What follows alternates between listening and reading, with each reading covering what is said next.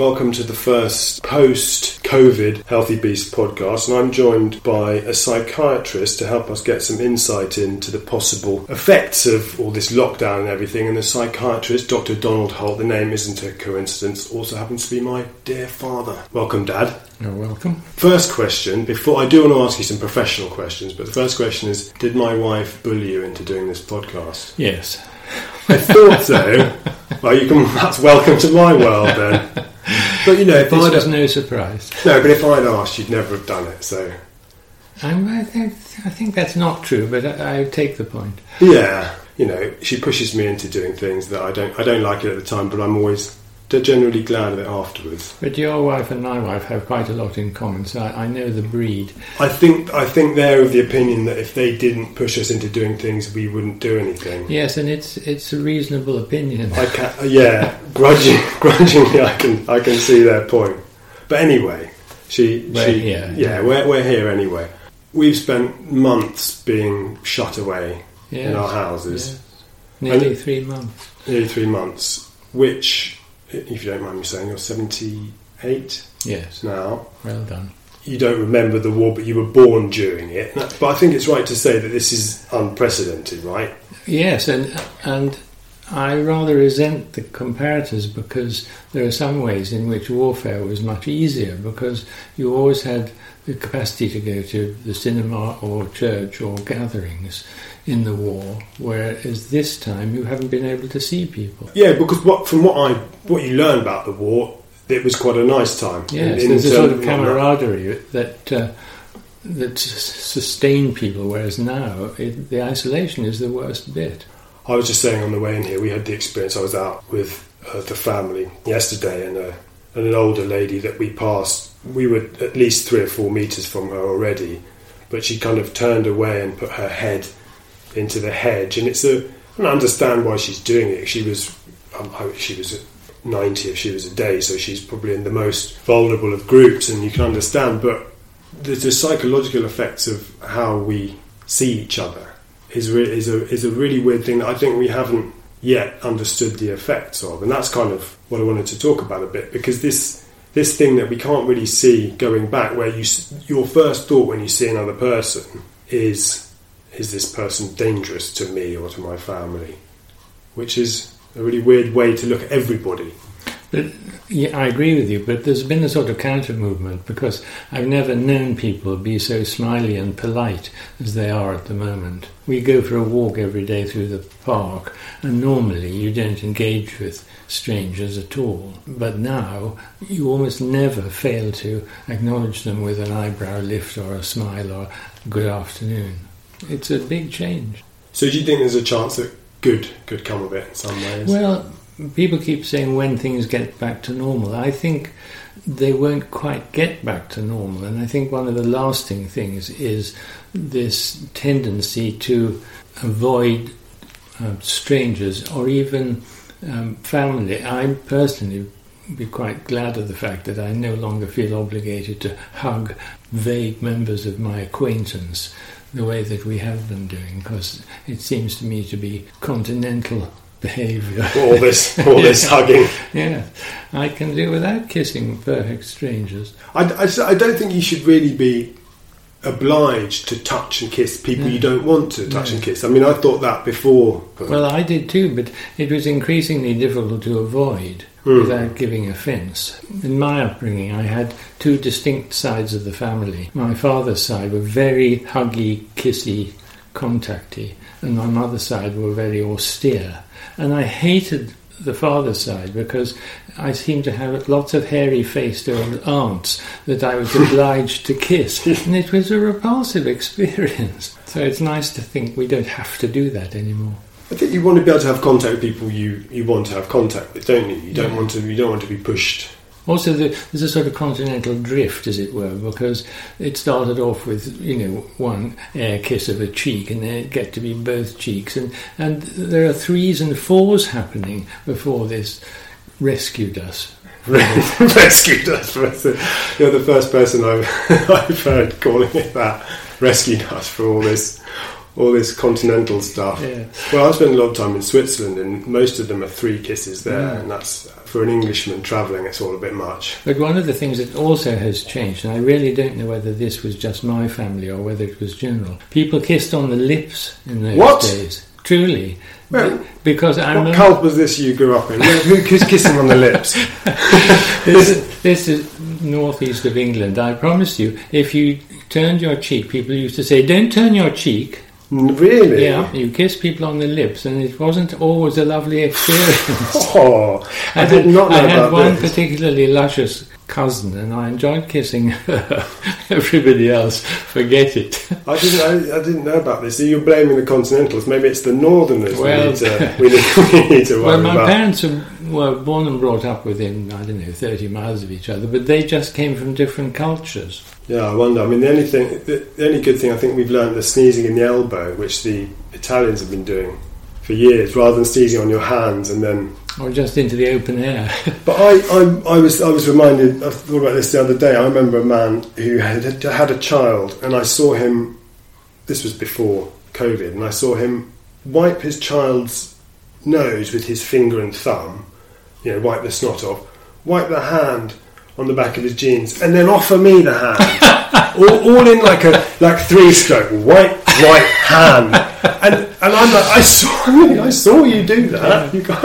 I think a kiss on the lips. I'd have preferred to kiss him on the lips, to be honest. Yeah, on balance. Back to your job, psychiatrist. So you were a child psychiatrist. Well, I say were because you retired, but along with lots of other retired medical professions, you've been asked if you'd be prepared to work again. Yes, it was more strong than that. I deliberately resigned all of my medical qualifications. The only difference is if you pay a retainer you can stay on the books, but I didn't see any value in that. It just seemed to be a waste of money, so I let it all go. And then we more or less got a government mandate saying that we had been reinstated, and it did say we could opt out of it if we wanted to. Okay, so the assumption that you... The presumption was that you'd agree. And for you, this came, I guess, a few weeks into the lockdown. Or yes, something just like a few weeks into that, and it came as such a surprise as when I said it to my dear wife. She said, "My God, they must be desperate." That loyal support as ever. Yeah. And I initially, she thought it was a scam. She thought it was a joke. But I checked up with colleagues, and quite a number of us had them.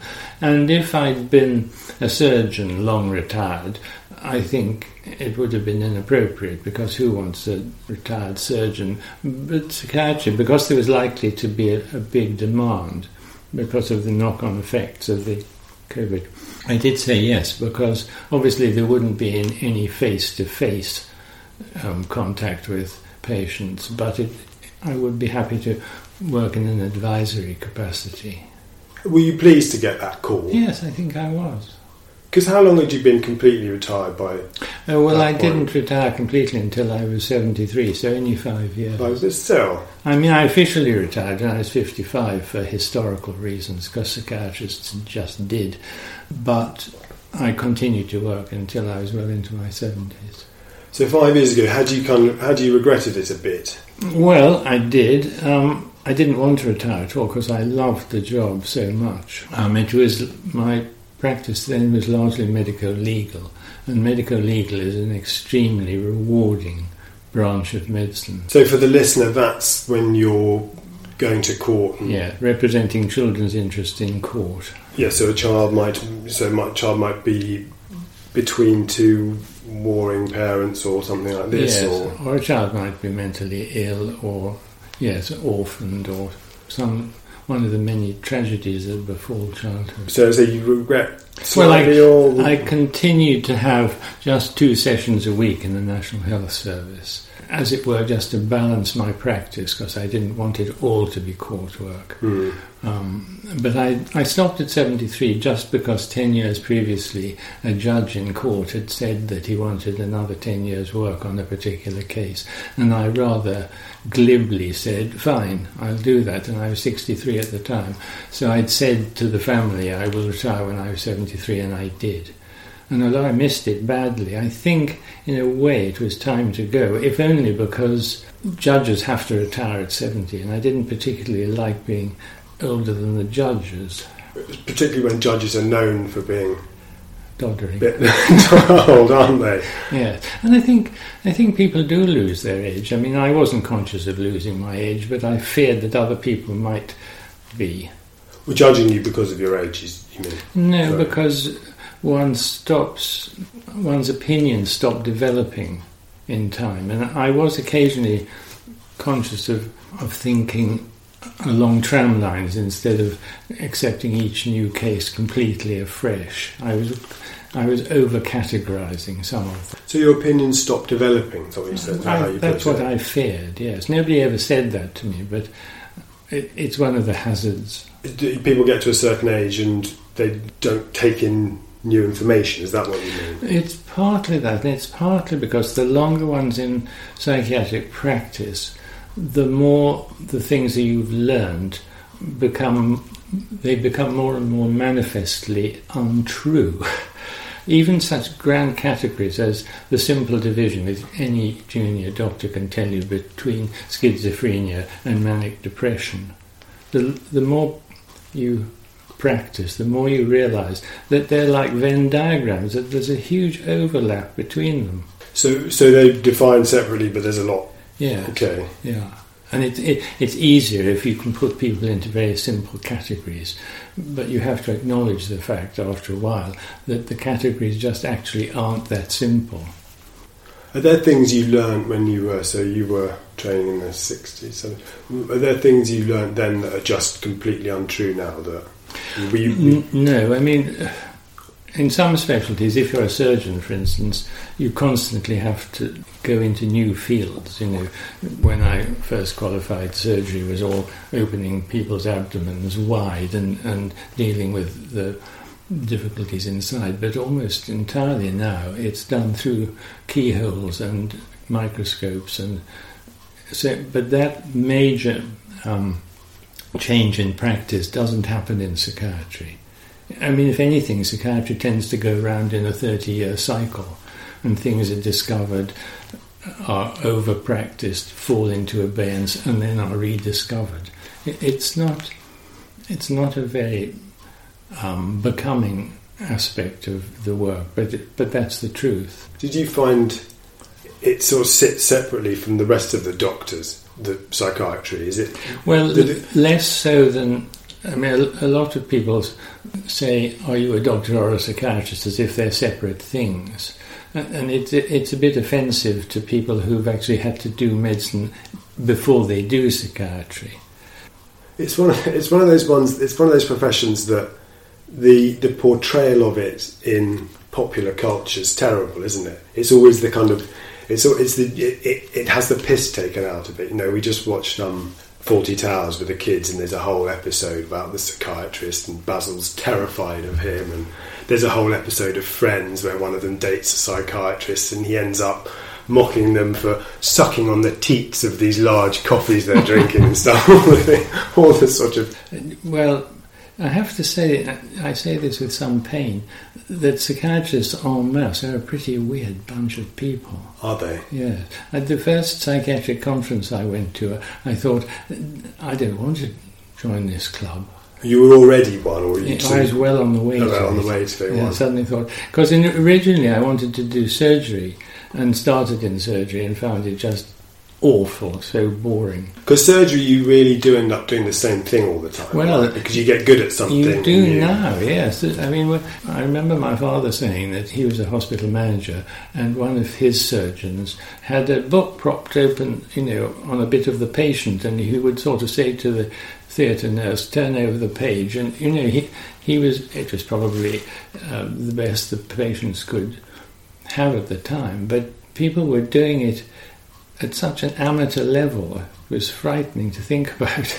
And even when I first started, you know, you could operate on somebody's abdomen in the morning and then their lungs in the afternoon, and then, you know, take a leg off in the evening. Whereas now it's so specialised that people just do the same operation all day, and they get terribly good at it, which is super for the patients. But can you imagine that being your life?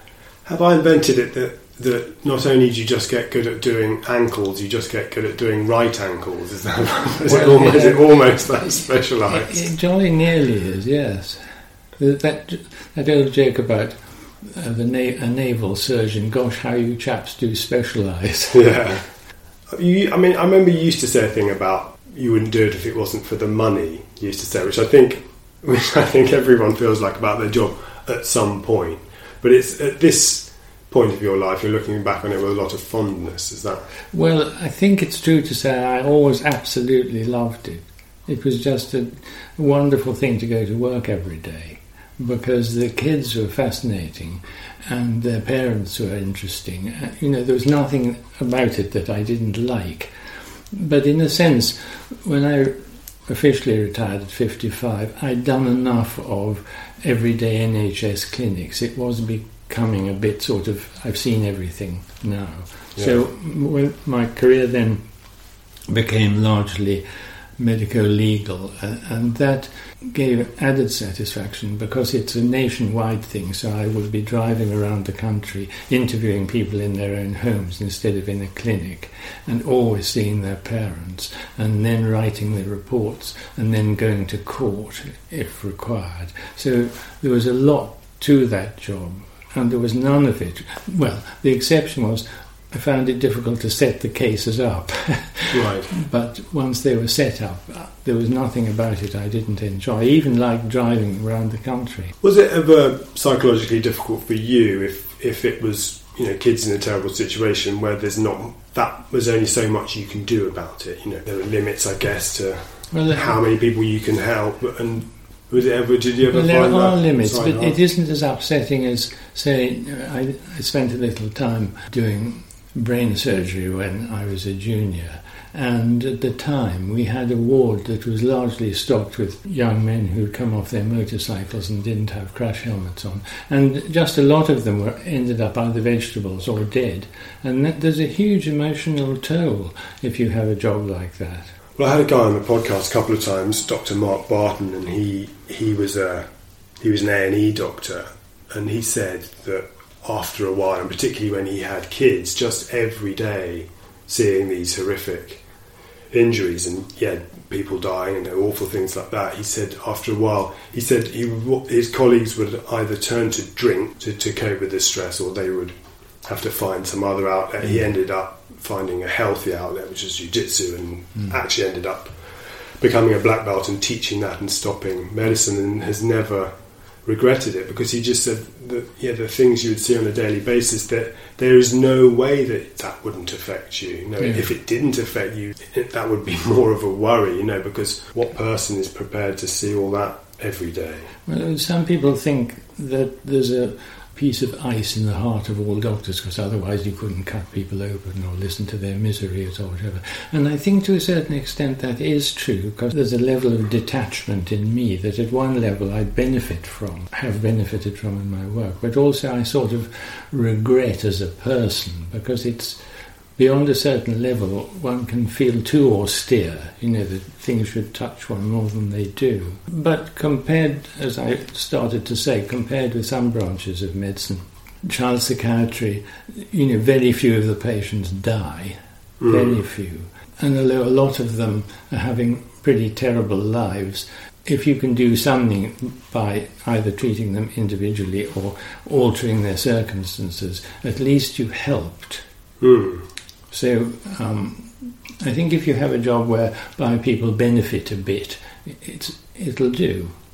I think it's got to be hugely psychologically helpful to be trying to do something every day that helps people who are in trouble. Yes, and often the weird thing about doing child psychiatry for me was that so often nobody had ever actually talked to the children, listened to them. Yeah, no. So no one had sat down and taken the time. No.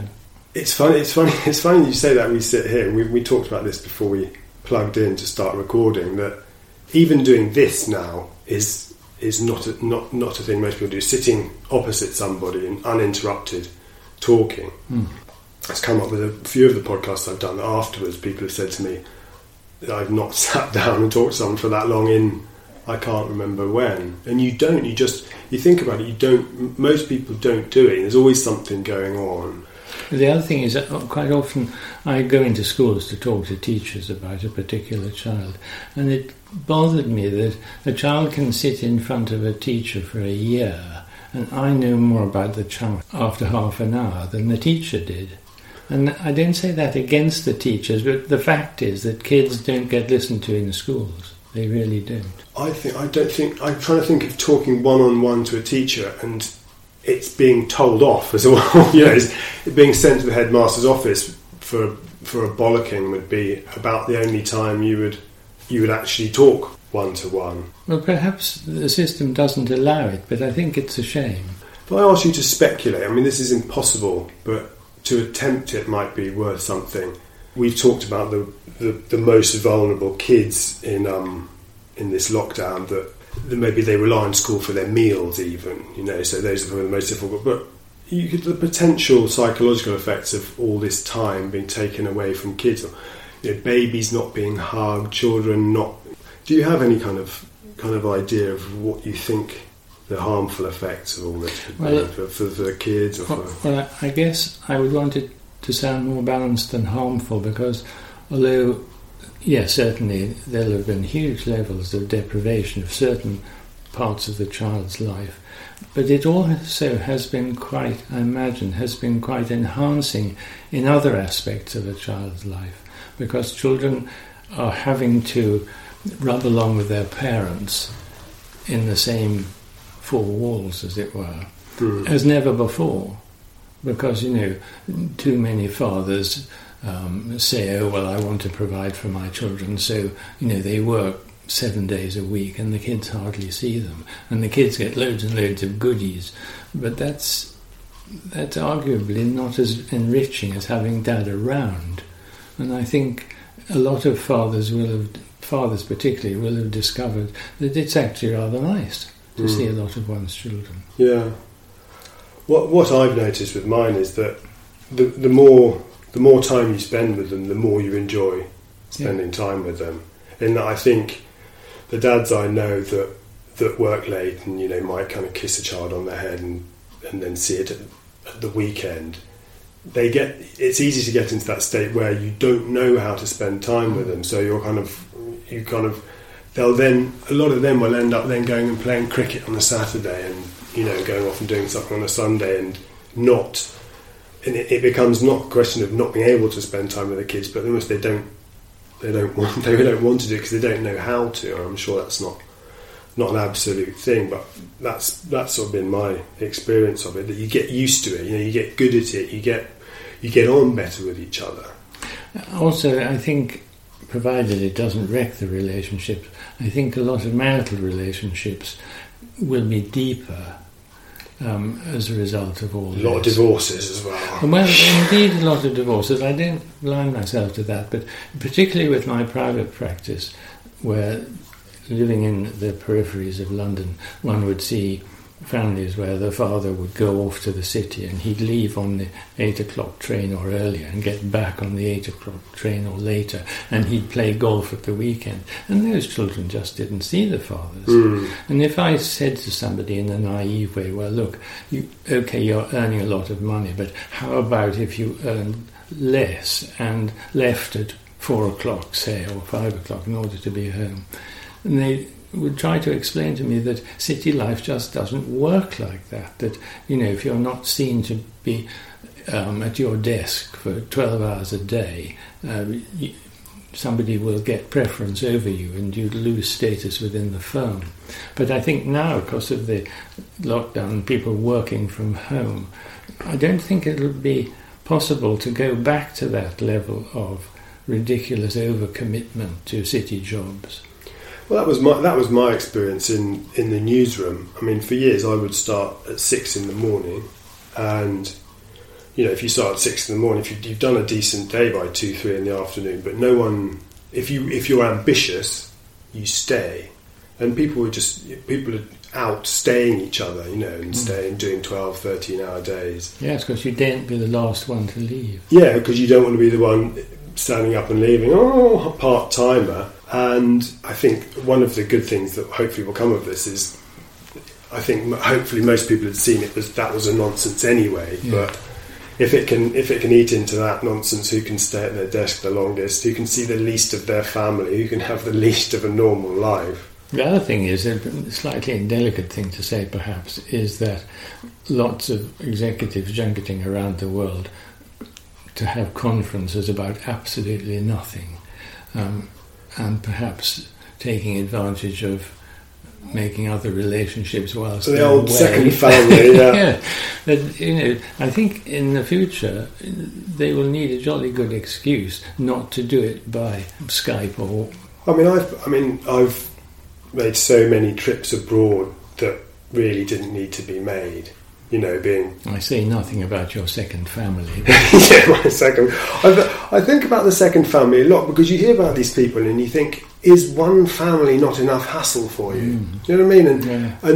And the lies that you'd never be able to relax. The amount of energy they must put into it. You must sort of be thinking, I just want one of them to find out. I just want to pick a family. But bizarrely, there are lots of cases where people seem to have second families within the same borough, and how they never meet. I guess there are lots of blind eyes were turned, but yeah, you have to think that family number one is kind of thinking, oh God, thank God he's off with the other lot. We've got a bit of peace. Yes, well, I think rather as used to be with the upper classes. I think people were relieved that they didn't have to do that particular bit of duty. They could get someone else is taking care of it for you. But yeah, second families aside, I think the pointless foreign travel, queuing up for planes to go off to places to have a meeting, come home. Why did now you've got the excuse not to do it? I begin to wonder whether aeroplane travel will ever fully recover, because being in an aluminium cylinder and somebody sneezing, however often they claim to clean the air in a plane, you just have a nasty feeling everybody's going to get whatever it is they've had. Yeah, we knew it was bad for you in lots of ways before. It wasn't just the red eye, it was everything else. So staying put from now. Well, I suppose it will get back to something like where it was, but no time soon, I think. The other thing is that there's a lot of talk about, when they've discovered the vaccine. Well, they're not going to do that anytime soon. If they do, it'll take 2 years to test. And if you think how long it is since the big pharma started to work on a vaccine for AIDS, it's 17 years now, and nothing, they haven't found anything. So they won't necessarily find anything, and if they do, the little beasts develop at such a rate that it'll be redundant by next Tuesday. It's funny though that we go back a few months, and we can now look back and think how good everything was, in that we didn't have this to worry about. But it's not like we ever said things are good, because that's not how people work. We were complaining about, there were always things to complain about. It was, people constantly rang about Brexit, whichever, people cross on either side, doesn't matter which side you're on, it's something for people to be cross about. If I look back on, so you look, the news story that happened the last few years, when things are relatively good, we're complaining because house prices are too high. There's never a point at which you're saying things are okay, and then suddenly a real problem, something big and new comes along, and we focus all our attention on that, and we realise the others. We didn't need to worry about that other stuff at all. And I think my profession has a lot to answer for.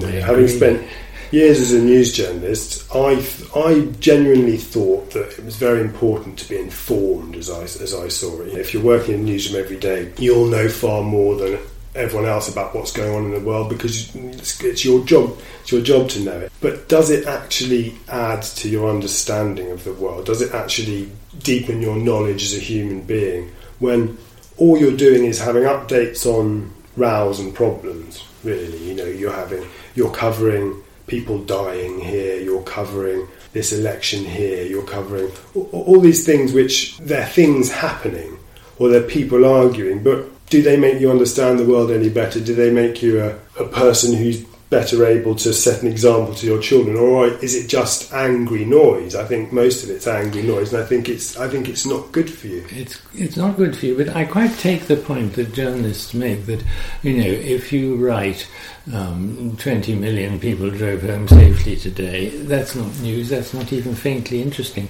But a smash on a motorway that causes a dozen deaths, that's rivetingly interesting. It is. It's interesting, but it's entertainment. I think this is what we don't like to admit. But yeah, I'm not saying they should go and do that. No planes crashed today. Good news, because that's not what they're set up to do, and the business would fail immediately. But we think we're doing it because this is stuff you need to know. But really, what they're doing it's titillation. It's even when it's about horrible things happening, it's entertainment. That's what either people making the news, the people reading it, don't want to admit. If you're sitting there watching Newsnight, you're being a sort of clever person, watching a clever person's TV show and informing yourself about the world. But really it's just entertainment for you, because you're going on there to watch a row, you're going on there often for people to feel righteous indignation about things they don't like. If you don't need to know these things other than for your own kind of entertainment, what are you doing it for? Well, I think this rather brings me back to COVID, because I wrote a rather polemic letter to the Times, which mercifully they didn't publish. Right at the beginning of all this, the world had gone from mere overreaction to mass hysteria, because, we were fortunate that this particular bug didn't affect young people like the one in 1918 did. This affected only the people who were old and infirm. And frankly, we've wrecked the economy and made people miserable in order to save a fairly tiny percentage of the population.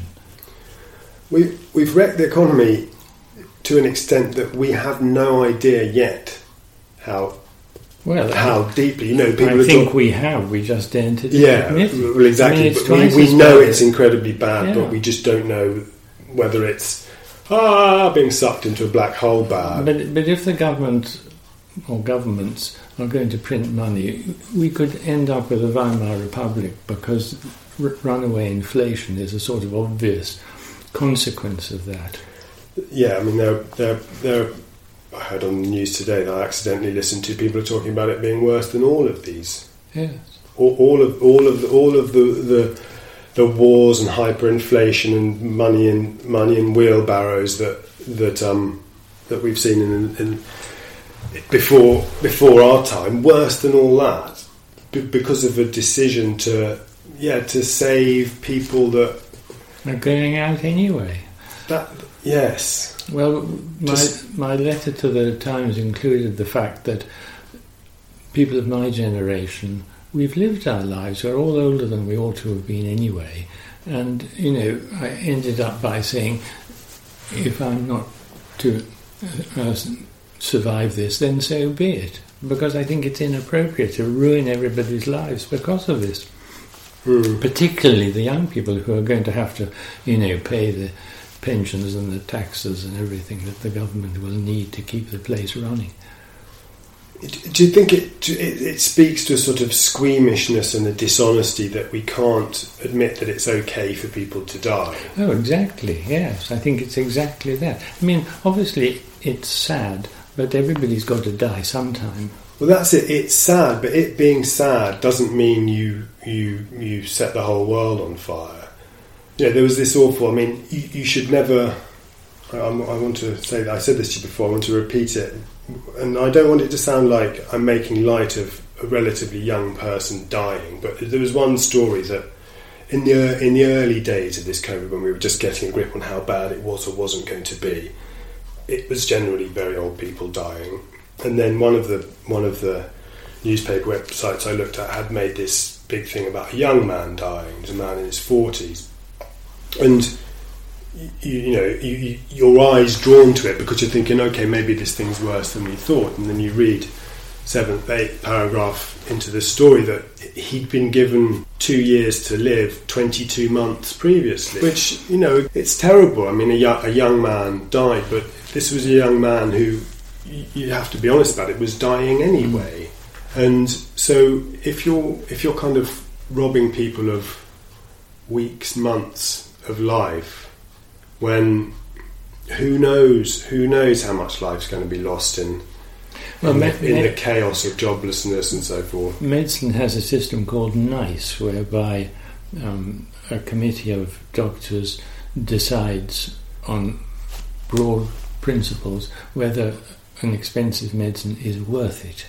And the fact that some vastly expensive medicine may save somebody's life prolong somebody's life for a few months, then NICE will say, sorry, we can't afford that. We're not saying it doesn't work, we're saying it isn't worth it. And I think NICE should have been applied to this whole COVID thing, because frankly I don't think it's been worth it. Okay, instead of the usual 20,000 people dying of ordinary flu, maybe 3 or 4 times that number, but so be it. At least the country would have continued to run, and the population as a whole wouldn't have been affected. I think what I've tried to do, the general thrust of doing this podcast what I've tried to do with all the guests I've had is I want it to be a positive thing, and I want to kind of look at things that we can all do to make ourselves as healthy and happy as possible. So I personally try not to get cross about decisions that have been made. I mean, it's hard to avoid, because really for all of us as individuals, we're just in this situation, and we have to make sure that us and our families can get through it. Also, the capacity for human beings to predict the future is so feeble that it's hardly worth making the effort. My mother used to say that she felt very guilty having me in the war, because I was born in a war-torn part of the country during an air raid or so, she says. And I'm now in my late 70s, and my generation has been just ridiculously fortunate, in the sense that we've had free education, free university, we had no sexually transmitted diseases when those things were important to us, and we've always had jobs. So, somebody saying, when I was born, you poor thing, what a terrible world you've come into, they don't know. It's all speculation, really, and fairly pointless. I don't know whether you've read Hans Rosling's book about...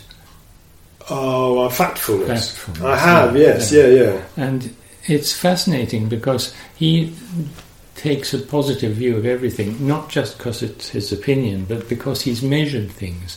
And he has recognised the fact that people always think things used to be terrible, and things are still pretty terrible now. And it simply doesn't bear out the facts at all. It's a great book. It's a great book that for just laying down, okay, politically you can never say things are good because everyone's like, well, what about this poor person? What about this terrible thing? But someone soberly saying, actually, we're not doing that badly. Things have improved a great deal. It's a book I would recommend to anyone. The only problem being you have to look at everything now in the context of what's happened in the last few months. Well, except he would say, okay, people say it's been absolutely terrible, world wars and so forth, but statistically fewer people have died in conflict, even counting those wars, than ever before. Because, if you look at a country like England, everywhere was a castle. I mean, this town that we're talking in now had a castle. There were actual local wars and people killing each other. And now, Europe has been peaceful for decades in a way that was unthinkable before. So, there's a lot of horrible things happening in the Middle East and so forth, but relatively speaking, they're tiny numbers compared with the past. Yeah, it's a question, I suppose the question is whether we always have a capacity to mess things up at some stage, and maybe this is our way of messing it up. Well, there is certainly a certain relish in bad news. At a terrible level, it was entertainment, as you were saying earlier in this conversation. I had 2 moments in the newsroom that meant I had to leave at some point. First was personal. Was that I remember seeing a that came through on the news wires that her ship had sunk. And it was the middle of the night, nothing was happening, and we sort of, oh, something's happened. Next line, no casualties. And I remember sort of going, and I think this is awful. This is people not having died. Yeah. And then there was another time when there was the news editor. He wasn't the regular editor, but he was the kind of Sunday editor, I think. And it was when we were losing someone every day, pretty much in Afghanistan, so back 20 years ago, 15 years ago. And a reporter came up with a sheet of paper and sort of said, got the story for you, and he said, what is it? Someone killed in Afghanistan. And he sort of went, oof, so what? Because it's every day. And he went, oh, his twin brother was killed last week. And the editor went, oh, excellent.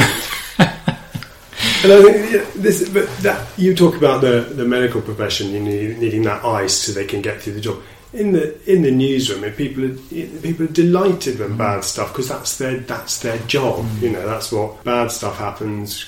Good day, and that's not a good way to look at the world, is it? It's not. I mean, bringing it back to my own profession, and you're speculating how things might be for children. I had a practice in the army area of Aldershot, and so I would often see children who'd come back from war-torn parts of the country where their father had been serving. And the thing that struck me again and again was how resilient the kids were. Okay, so, you don't go out that way because you get shot or there are landmines, so you play in this place.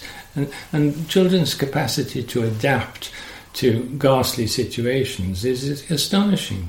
Or if you look at old footage of slum children, they can always find places to play and joy. I remember I was brought up in a place where there had been serious bomb damage, and bomb sites were fascinating places to play. We loved it, finding the shrapnel. And is it true that across the board in your profession that you would see?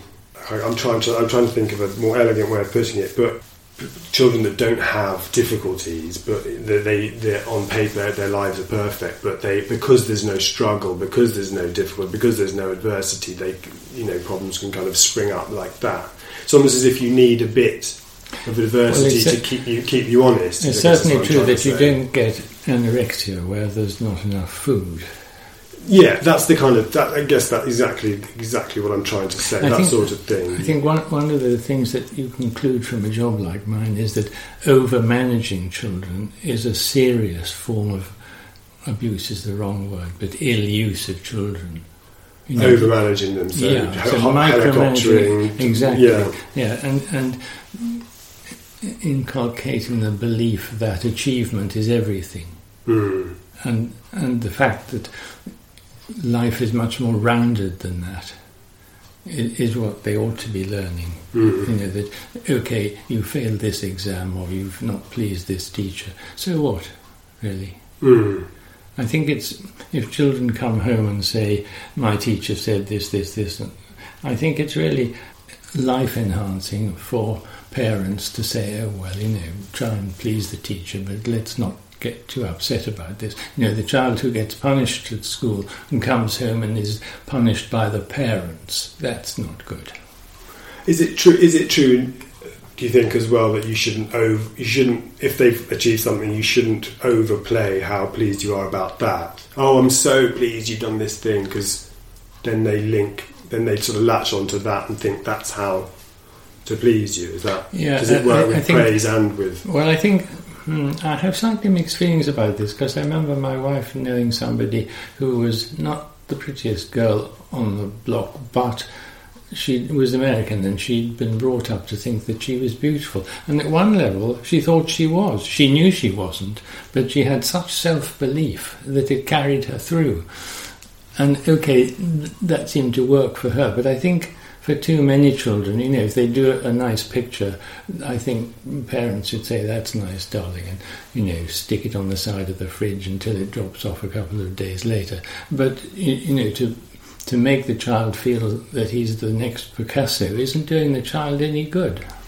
The other way, you end up being one of those outtakes on the X Factor. Have you ever seen those where there's somewhere they build? It's not a show I watch, but but where they build someone up and they show the family talking what a wonderful singer they are, and then you cruelly finally get to this person who's awful, and it's fascinating TV. Yeah. In fact, I don't like those shows, but those are the only bits that I think are fascinating, where someone's terrible, and their family is willing to go on camera telling them that they've got the best voice ever, and you feel bad. That they needed telling, they needed telling. They could have done something else.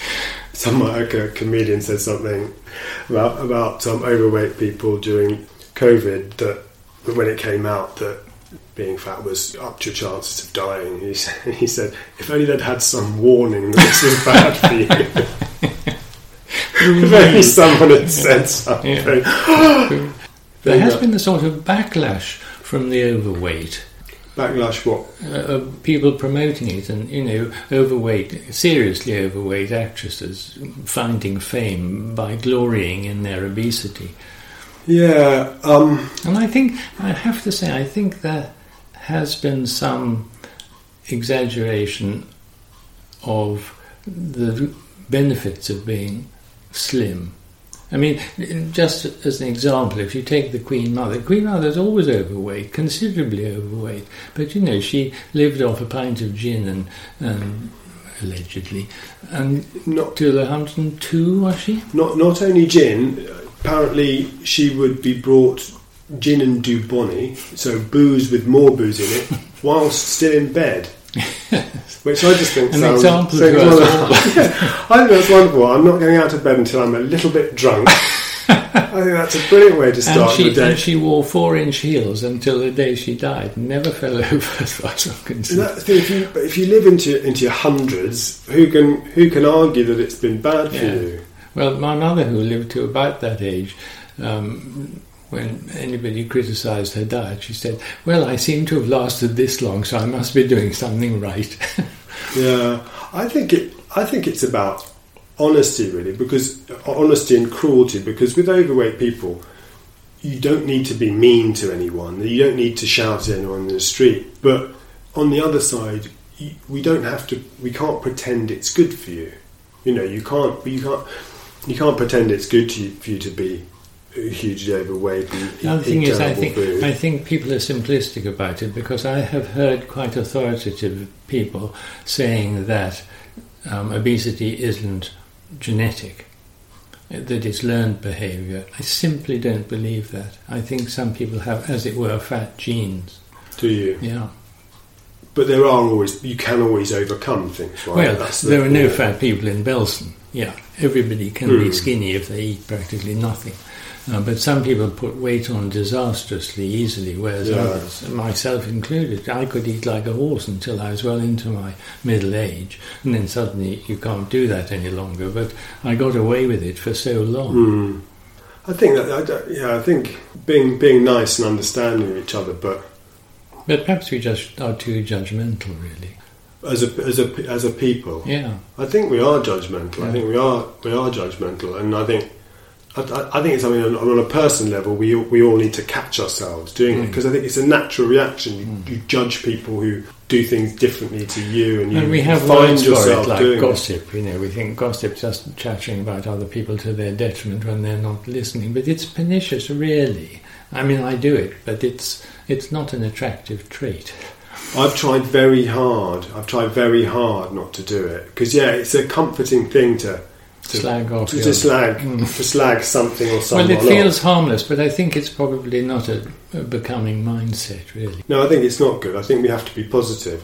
Well, I want to talk finally about some positive things we can all do. I finally got you to do some yoga, right? About a year ago, did you start? Something like that. I think we did it for about a year and a half. And you didn't like it because you're a doctor, and a lot of I do yoga, and there's a lot of chat about things that don't exist within the body as far as the medical profession. That was my difficulty. Yeah. I think if I'd come to it without medical knowledge, I'd have been more comfortable with it. But so much of it was plainly nonsense. But I think you do have to ignore some of the talking. I think the exercises they do are very good for the body, and the breathing is very good for the mind, and the two together. It seemed work to me to be well. I was brought up by heavily Christian parents, and although I have now come to think that most of it was silly fairy stories, the fact is that the Christian way of life has a lot to commend it. It's a worthy way to live. And similarly with yoga, I felt that the exercises and the attitudes and the discipline were worthy. What I didn't like was all the rubbish, as I would say, that was said to underpin it. In the same way that a lot of fairy tales underpin the Christian story. What we need is the essence rather than the background. There's a lot of similarity. I think if you spend half an hour in a good posture, feeling grateful for your life and breathing and clearing your mind, you could be praying to whichever God you believe in, or you could be doing yoga, and it will be very beneficial for you. The thing I found most valuable was the body awareness that came with it. The backlash was that I've never felt so critical of my own body until I started to do yoga. But that's a good thing. Well, I think indeed. That's a good thing, because my complacence was overcome. One of the best things they do is they make you take a scan of your body, and any tightness, any pain, just notice it without judging. Because I think if you start, my knee hurts, you focus on it, it gets worse. If you just allow it to be. How were you with the expression breathing into? Because you breathe, they ask you to breathe into a certain part of your body, which is meaningless in that you obviously can't put the breath. Well, I found it useful. I had done some work with hypnosis in the past, and there's a lot of overlap with hypnosis in terms of concentrating on particular parts of the body. I mean, one of the techniques in hypnosis is in inducting somebody, you get them to concentrate on their hand and suggest to them that they're feeling pins and needles and it's getting light and the hand goes up. And if they're good hypnotic subjects, that is what happens. You feel a bit of a chump if they're not, and it doesn't. But anyway, but I found with yoga that having to think oneself into particular parts of the body was actually quite a useful exercise.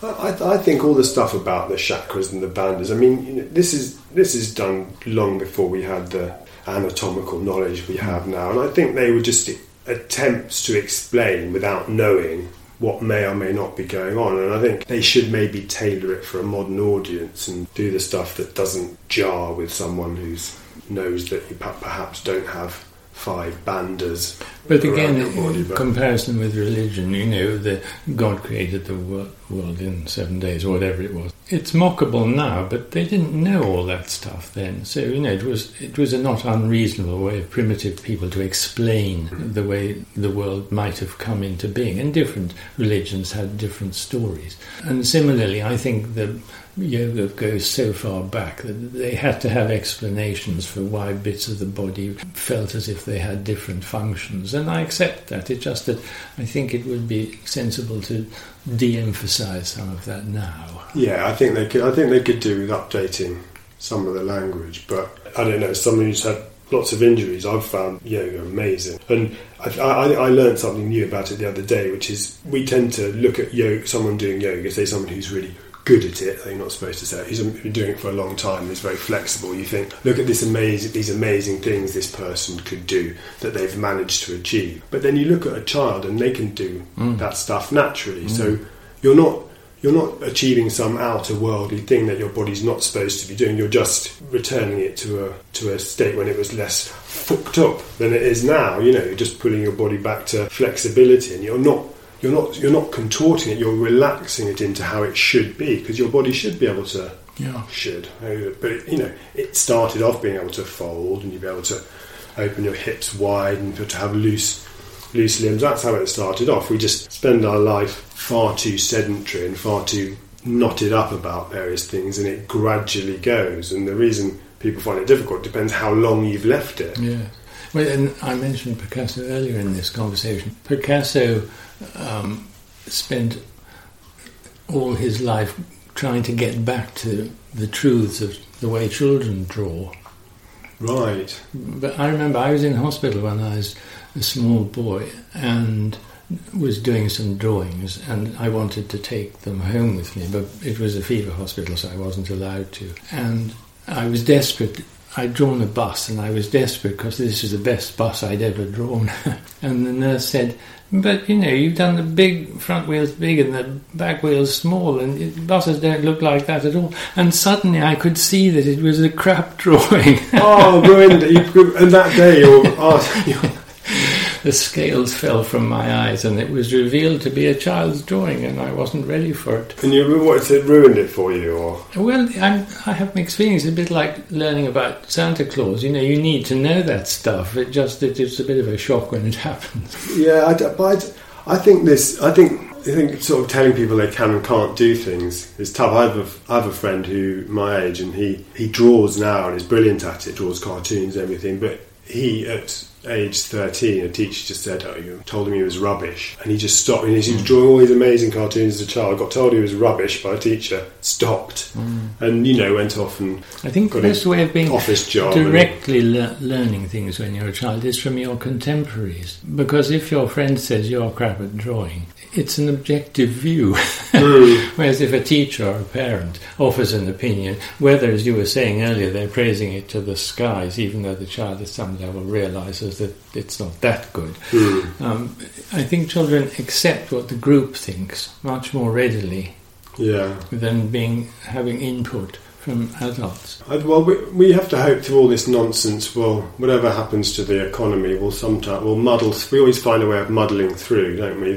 Well, I am an incurable optimist. I think if England had been the only one with an appalling situation with this wretched virus, it would be really catastrophic. But the whole of the Western world, or indeed the whole of the world, is in the same situation, and I somehow feel that it's still a level playing field.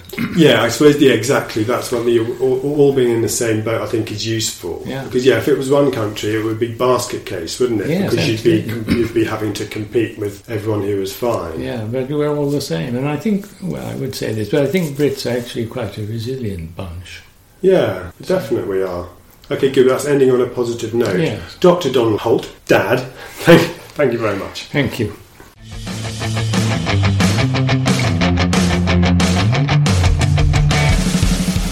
Thank you very much for listening to what was almost certainly the longest ever uninterrupted chat I've had with my dad. And the fact that we were recording meant he had to behave himself, which was great. That excellent book we talked about is called Factfulness by Hans Rosling. It's a really good kind of sobering look at what the world's really like from someone who knows the figures rather than what grubby media types like me would have you believe.